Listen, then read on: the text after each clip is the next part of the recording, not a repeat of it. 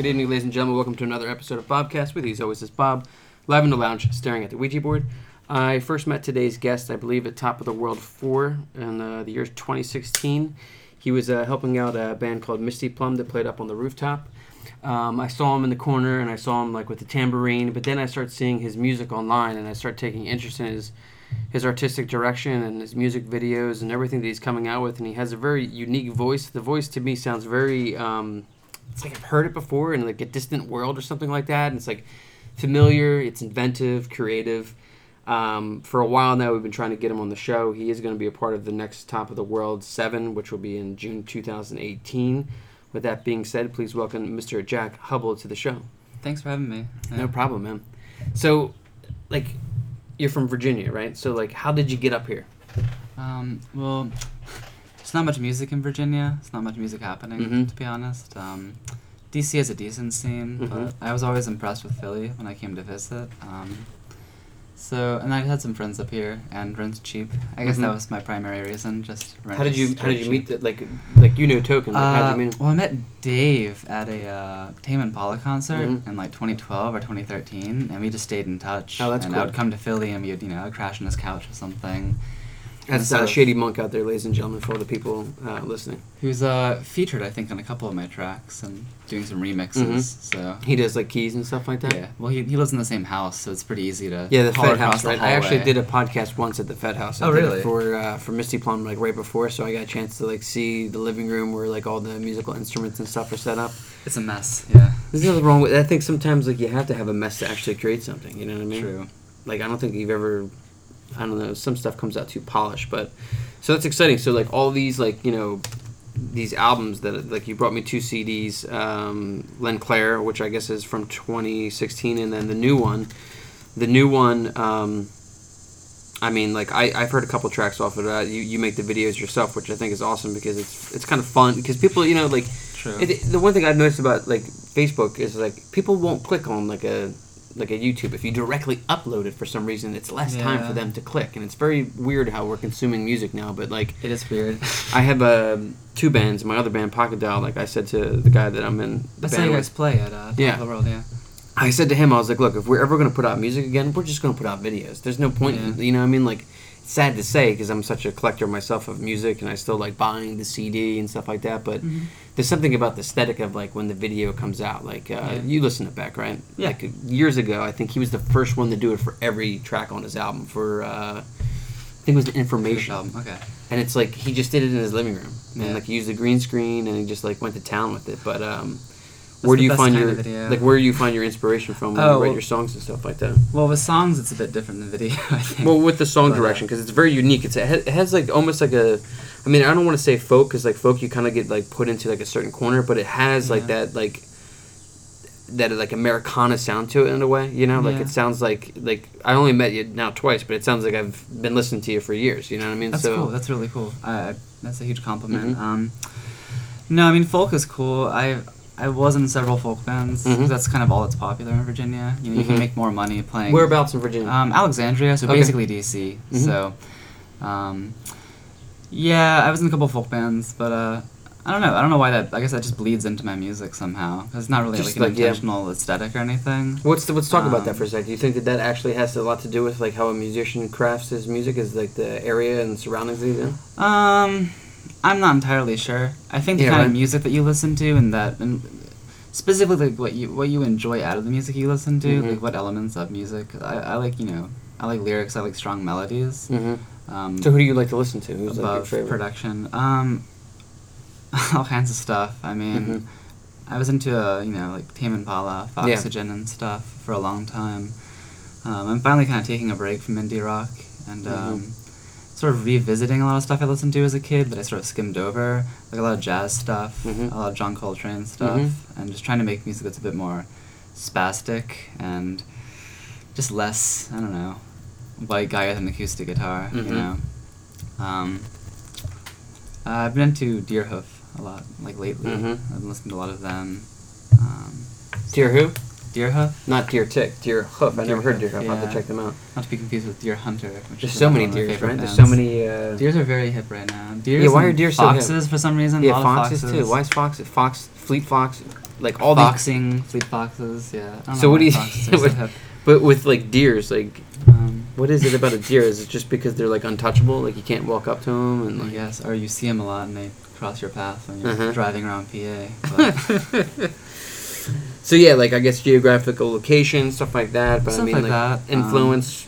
But as a singer-songwriter, I guess it's all about like where you're at during that moment, really, right? yeah, well, I mean, I write a lot of songs about specific things that happen to me Mhm. and like specific, situations. Mm-hmm. I try not to be super like overly vague or anything, Mhm. and be too poetic or Mhm. intentionally poetic. I think So it's like about- autobiography, like an autobiography of like your life through your to some Mhm. degree, or just change it around a little bit. little stupid situations that happen. Like Mhm. you get stuck at a gas station somewhere, and then you have like a shitty day or something, and then Mhm. you exaggerate certain elements and make a song out of it, kind of thing. Sometimes it's great to So- find inspiration in moments like that where it's like Yeah. to what other people would be considered like a mundane moment, like being stuck at a gas station could have like I find like sometimes those memories stick out more to me than the ones that really should. I mean, yeah, you can find any weird circumstance somewhat poetic, or just True. a certain element of it. So All right, so let's pick one off the new album. You tell me where you were at that time. So let's see. I think of a good one. 'Cause No, some of these don't let me have just any pick good one. So that way it's stories. like roulette. It's like roulette. If you tell me, if you say yeah, there's a good story, then we'll go with it. If not, we'll move on. What about Kill Your Scene? That one is filler, actually. That's not on the official release. A New on Direction. Bandcamp. That one as well. Delirium Tremens. Yeah. Here we go. From drinking too much alcohol and feeling like shit the following day. I don't think I had delirium tremens, but I definitely You think it's bad now, Jack? Wait till you get older. It Yeah. sucks even more. like the day after, like Well, I'm too broke now, so I don't really drink much anymore. But drinking's overrated. Drinking. definitely. I was listening to this podcast. Joe Rogan was talking about how like the difference between like alcohol and marijuana is like basically like alcohol makes you into a really like blunt person. Like you have like super confidence, you come off cocky. Yeah. But like people who smoke marijuana like tend to be more like introverted because they're more in touch with their feelings. And it's weird if you think about it because people kind of like to do both together. And it's like the bluntness That's like true. mixed, and then that's why people like panic and like have like like oh my god, what did I do like in 1998 or you know what I mean like. It's true. But yeah, I've been really getting into Joe Rogan. His podcasts are so long; they're like 3 hours long. Oh, Like shit. most of mine are like 45 minutes to an hour and stuff like Yeah. that. But like, it's great because you could just like tune back in. But so the painting and stuff like that. I mean, so wait, yeah, you got featuring dream recollection, voice memos, and drunken voicemails. Really, you got them in between? Yeah, they're sort of scattered, like over I top love of that. songs and in That's between great. songs. But this is sort of That's a smart way to like bring your friends into it. yeah, definitely. Mhm. This is the first thing I've done in a long time where I played all the instrumentation. So I did want to like sort of find a way to incorporate other people. So it wasn't just some giant egotistical pile of shit. But and I had a lot of like funny voicemails, Mhm. and since this thing is it's so lo-fi and it's so like trashy sounding, I felt it was appropriate to like have some drunken asshole rambling over it. You recorded So- on a Boss BR 800. Yeah, and I advise never to do. Anyone listening, never record anything on a Boss BR 800. Why is that? It's just really trashy to work with. I'm trying to make something, quality. It's really hard to like, punch things in. Mm-hmm. And I'm used to working with a click, Mm-hmm. and I'm not a very good drummer. Mm-hmm. So I had to punch in a lot of drum parts, and it was pretty traumatizing. So Jack White said once that he likes the struggle. He likes to record. I've heard him say that. I've heard recordings of him saying that. Yeah, and but it's probably not true, right? Because I think his albums sound I think he's produced. full of shit. Right? Like, so I mean, like, if you listen to his last Yeah. album, Lazaretta, there's like no way that that's like recorded in like one take. No.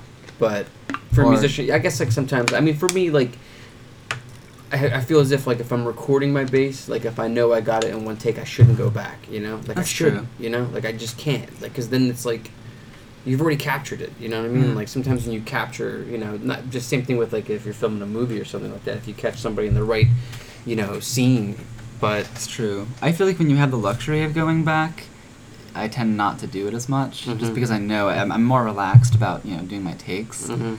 When it's like you're tracking on tape or on the Boss, it's just Mhm. like I can't fuck this up, and then Mhm. I end up fucking up. So yeah, it's really weird Yeah. how that happens. You get all nervous. You're like, here it comes, and then like you're counting completely. Like for me, like sometimes like 1, 2, 3, 4 becomes like 1, 2, yeah, 3.5, floor, like True. all over the place. And granted, I mean, if I had access to like an actual, reel-to-reel studio, I do have some reel-to-reels, but they're pretty trashy.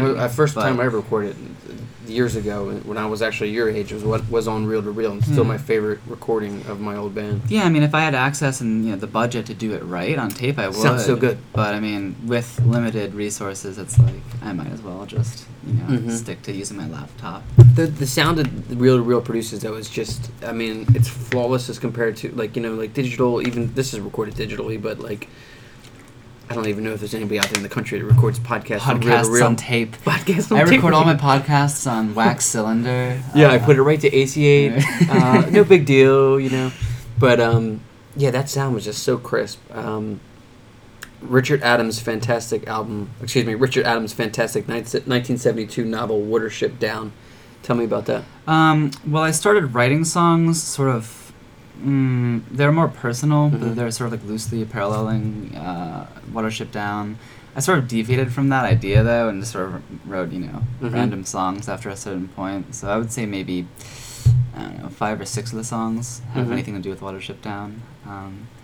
At the time when I started the project, I was really into the book, and then I started reading other books and sort of forgot about it. And it doesn't have much meaning in the context of the album, but I just felt like including it kind of. For people who hear the references, I felt like it wasn't fair. It was kind of like a copyright thing. It's like, I'm not plagiarizing anything from the book, but like, I don't know, if I make a reference to the book, I feel weird not having something written about it, so... Yeah, I think that's interesting for people. It's like I always love hearing the stories behind the songs and stuff like that. Speaking of which, off this album Telescopes, we're gonna listen to a track. Which one are we gonna listen to today, Jack? Which one did I send? I sound like a fucking idiot in your podcast. No, it's fine. I sound like an idiot because actually I looked, but I didn't. I sent you track 4. So all right, which is appropriate. And that's the one I picked, the third one. Okay, on the podcast, ladies and gentlemen, Mr. Jack Hubbel playing Delirium Tremens.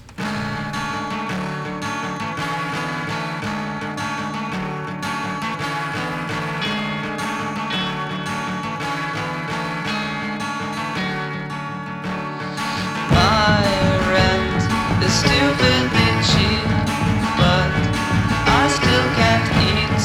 I only manage to drink each night. I swear it's the last night. I'm sick until noon when my hands shake and shake.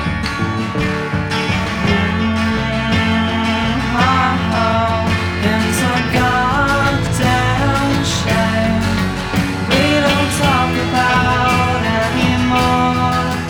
It's a goddamn shame we don't talk about anymore.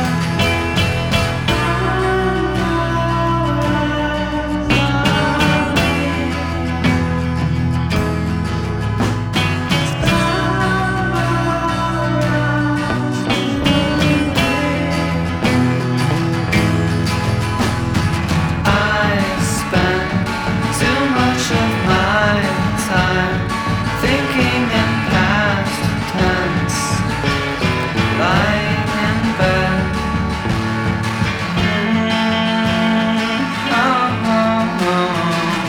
How does it feel to know that no matter how tall your seeds have grown, and no matter what you've etched in stone, that one day you will be forgotten?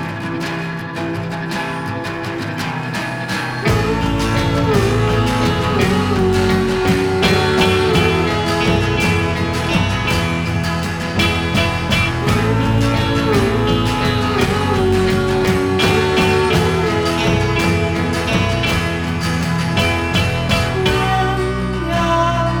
eyes on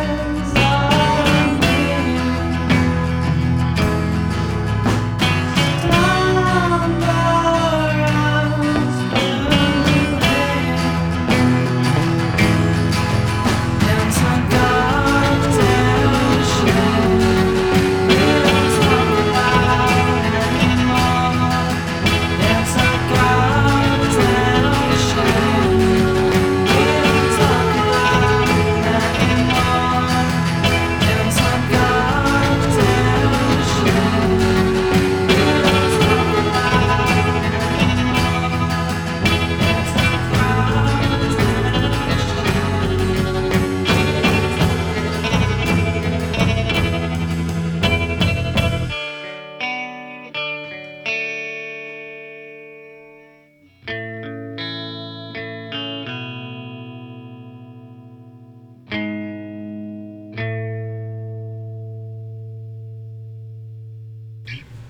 back here with Jack. I previewed that earlier in the week. I really love.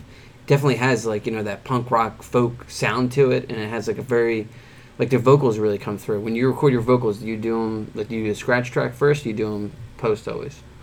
No, I always do them after the fact. I always overdub them, but How do you like to do your vocals? it depends on the project, kind of. I guess. You a fan of doubling? I'm a big fan of doubling. Right. I'm actually recently trying to get away from doubling, because I've been doubling like everything. Why do you want to get away from it? Because I've just been doing it. Every recording I've done, I've released has had doubled vocals. You ever triple it? I have tripled. I've done quadruple. Yeah. But I'm a big fan of a lot of Tom York's vocals that are very like quivery. They're kind of like they waver in pitch a lot, and you can't really do that if you're doubling. If you're doubling, it has to be pretty straight pitch and pretty consistent. So how does he do it when he records them? A lot of his stuff sounds very just single track. He's like, whatever he's doing, but not to that extent. But I'd like to do more sort of slides and vibratos and stuff that can stand out a bit more without being doubled. And I mean, I can use ADT and stuff to sort of, I don't know, get a little bit closer to like the doubled sound. But I just got a new mic. I just got an RE20. Oh, nice. That's really nice. I've been using a Shure like condenser, like a pretty cheap Shure condenser. 57, right? Sure. No, it's a condenser. It's a KSM something. Someone like lent it to me like 5 years ago, and I just haven't. They haven't asked for it back, so I guess it's mine. But, they know you're curating. So that the Shure's on this entire album.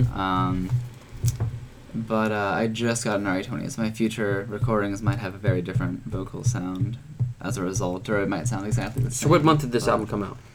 I released that in July, I think. And where can people listen to the podcast right now, listen to it, or purchase it? It's on Bandcamp, it's on Spotify. I think you can purchase it on like Amazon and stuff, but I would recommend purchasing it on Bandcamp because that goes directly to me. If you do it on iTunes or anything else, I'll never see money in my life, probably. So it's hard to make money as a musician like through those conglomerates anymore because you don't really know where the money's going, you know? It's screwed up. I mean, Bandcamp is definitely the best platform. Bandcamp I read something that what's the other one? I've got dad brain again.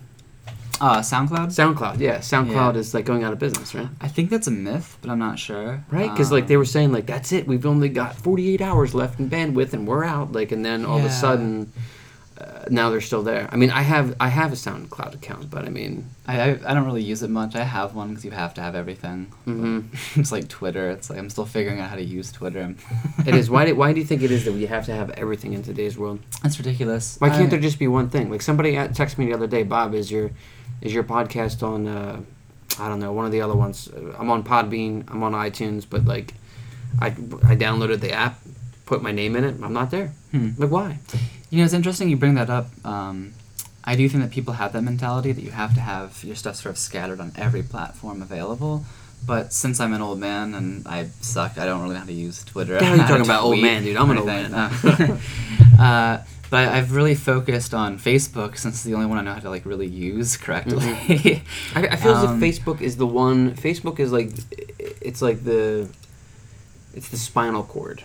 Snapchat is like, you know, I don't even have a Snap. Collar. Twitter's the hand. Snapchat seems like it was like designed for dick pics and like I can't see any use besides originally that. It was. I just don't have one. I'm sure it was. And then like they realized like, oh, we're attracting now a new audience. Let's put some filters in there that are cute and people can make duck faces all day long. Fucking filters. Jesus, I can't deal with that. I can't have a Snapchat. That's the one But there's so many things that people have to like check through. Like, what's it going to be like Instagram's in 2025, cool. 2030? Like, will there ever be? I think what I'm getting at is a universal app which controls all of them. That's interesting. And they would never make any money though. People wouldn't be able to make any money that way. True.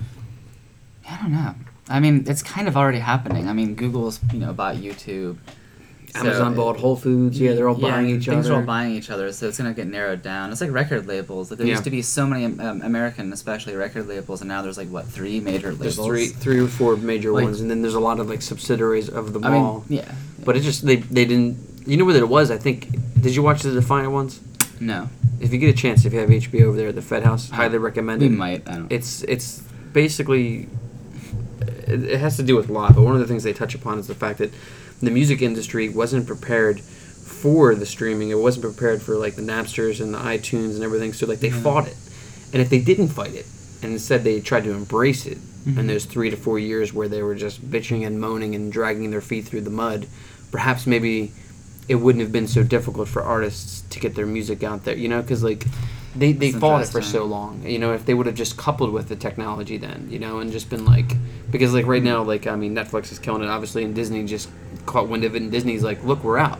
Disney's going to pull out in 2018, 2019. I think they're going to keep some of the stuff like for Netflix, but all Disney content, like cartoons, all Disney stuff is now going to have its own like Disney XD, like Netflix streaming service. So, you know, people were like realizing, you know, they can make money off the same type of technologies. But I often wonder, like, what would have happened if music was able to just like not fight it, you know, like not see Lars from Metallica at the steps of that courtroom, like, you know, like.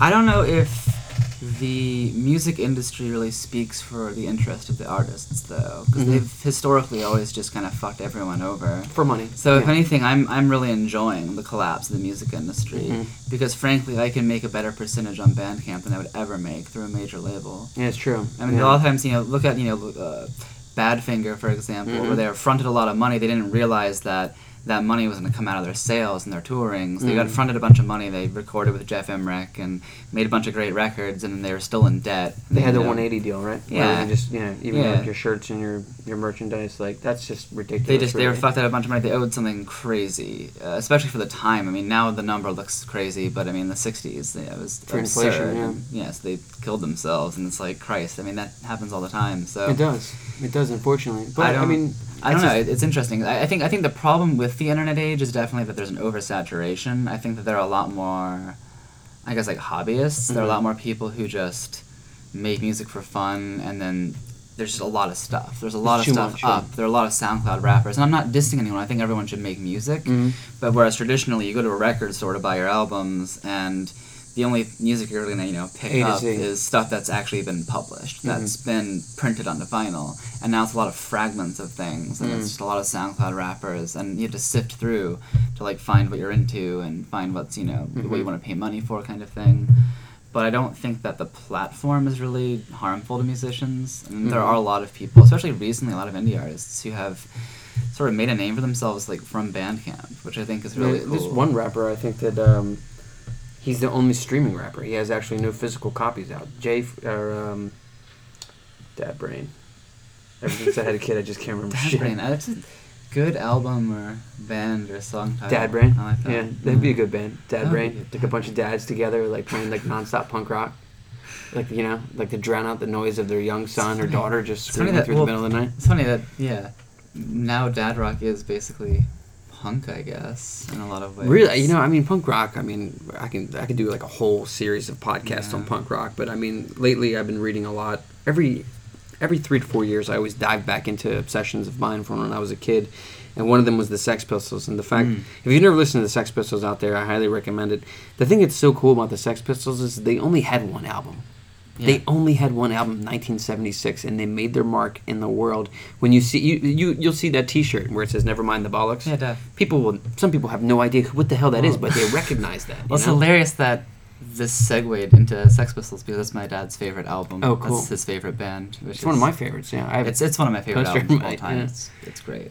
I'm a huge John Lydon fan. I love Public really, Image. Yeah, Pill's pretty dope. And they're still putting out music, which is hilarious. I know, and I want to go. They came here recently, and I couldn't because it was like a Tuesday night, and I had something to do where I was working. But the Sex Pistols, you know, the thing that's so cool about them, even all these years later, is just that they were just on their own terms. Yeah. And like, granted, they had Malcolm McLaren, who was their manager. Yeah, a lot of people shit on them. It's kind of hip to shit on them because they were, I guess, way more corporate than a lot of the punk that followed. So yeah, but even when they did sign with, EMI dropped them. EMI dropped them. They wrote a song about them. It's on the album. Like EMI. Yeah. You said it was a crime or something. You know, and like it's pretty tight. Yeah. But like the thing that's crazy is what I'm reading right now is that like the Sex Pistols, they blew up over there.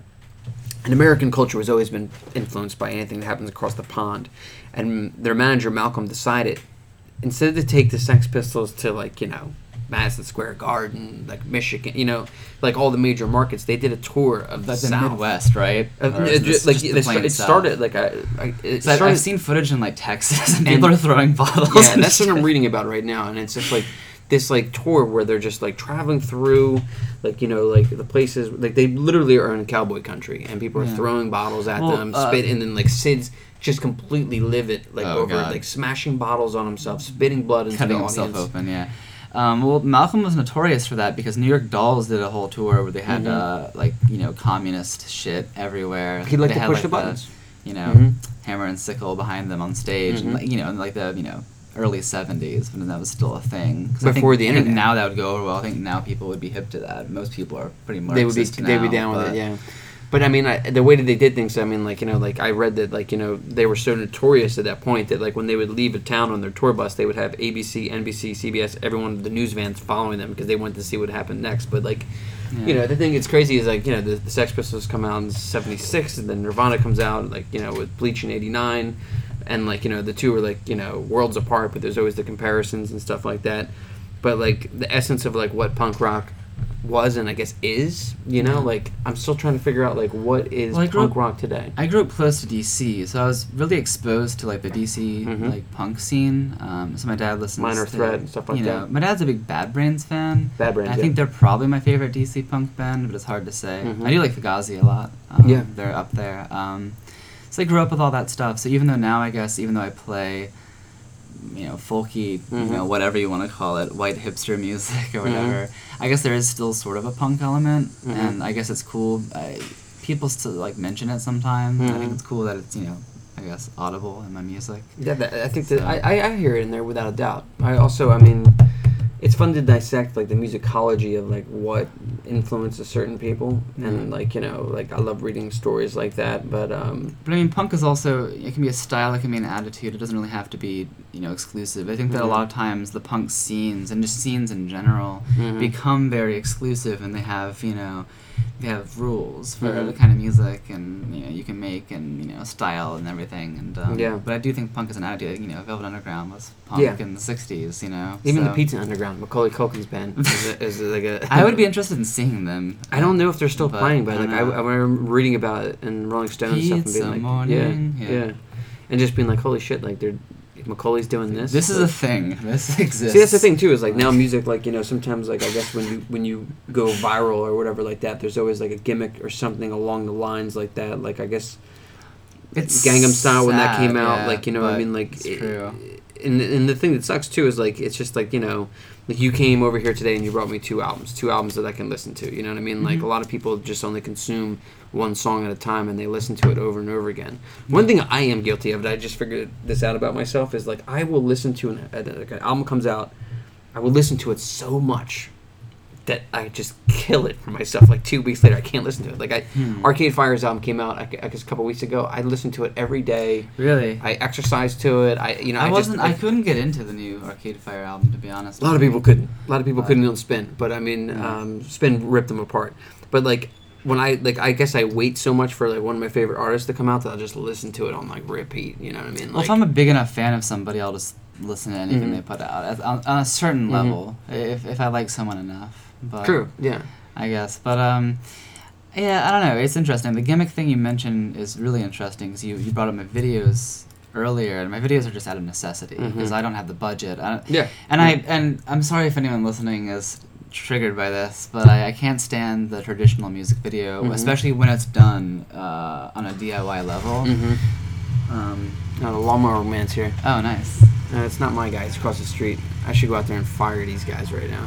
Sorry, ladies and gentlemen. We're just going to have to deal with the background noise. It's fine. It'll be lo-fi like my albums. But no, I hate like the band plays in like a room and then there's like a boy and a girl situation, especially when it's done on like a shoestring budget. So it's like I'll just film myself on a webcam and it'll be trash. But surprisingly, people respond to that, and I didn't expect that. I just kind of made some really shitty videos for fun as like a joke, and then people actually paid attention to them. So I think I learned a lot in the last year just from doing shitty ass videos. Like people respond. No, I think they're good, Jack. I think they're good. Well, I appreciate that. I mean, they're a joke. They're definitely a meme. But I think that people respond to memes over anything that's serious. But you can still, I don't know, you can still sugarcoat it. But you can still, make a serious song and a serious attempt at recording, and people still notice that your I think music that's is important, serious to some degree. I just wish people would just listen to it the old-fashioned way. You know, it's like Yeah. I don't know like what type of movement I could like create to have people like, you know, like the strange thing is like, you know, like I'll post like a podcast, maybe sometimes get a handful of likes, sometimes maybe get very few likes. But then I'll check the, you know, the analysis of it, and I can see there's a couple hundred people listening. I'm like, why aren't you liking this? Like, why, you know? And the same thing with music, like with like Pacadao. Like we would put out songs, and like, you know, like it'd just be like a blank canvas of like, you know, like you go down stage and you finish a song, and people are like, you know what I mean? No clapping, you know. But then it's weird. like there's this thing with Pacadao. Like I'm in two bands. I'm in Judah Kim and Assassination. I'm in Pacadao. So like, I just didn't play with Pacadao at the last Top of the World thing. Everyone starts asking me questions. Are you guys broken up? What's going on? Like paying attention to the band all of a sudden. I'm just like, I gotta run with this. You know what I mean? Like we even thought about like coming out with like a, you know, a diss track on one another or whatever. But like, it's just the way that people consume it is so much different than, you know, like I guess like when I was a kid, like all of my influence came from like going to like a department store called Clover and going into the music section and like seeing like the CDs came out in these long like plastic, like, you know, it was like a like almost like like so it was like a, and I remember like looking at posters and then like the feeling of like not knowing when something's coming out. Like I miss that so much. I want that back. I really do like the aesthetic of albums sometimes, like because I grew up with CDs and taking out the CD sleeve, like you just said, like and reading it, having the sleeve, the image, and the aesthetic of the album is big. So it is kind of a shame that that's lost. I do think that physical merch has, in a way, made a comeback. It's kind of weird. I think it dipped. I think that, I mean, granted, you have a lot of, like, you know, white hipster girls who buy vinyls and don't have a record player, and that's still a thing, that culture exists. But at the same time, I mean, people are buying vinyls. People are buying cassettes and stuff because people have their grandpa's car, like myself, and they listen to cassettes. So in a way, physical merch has actually made a comeback, and I feel like if people like your music enough, they're willing to pay for a vinyl or something.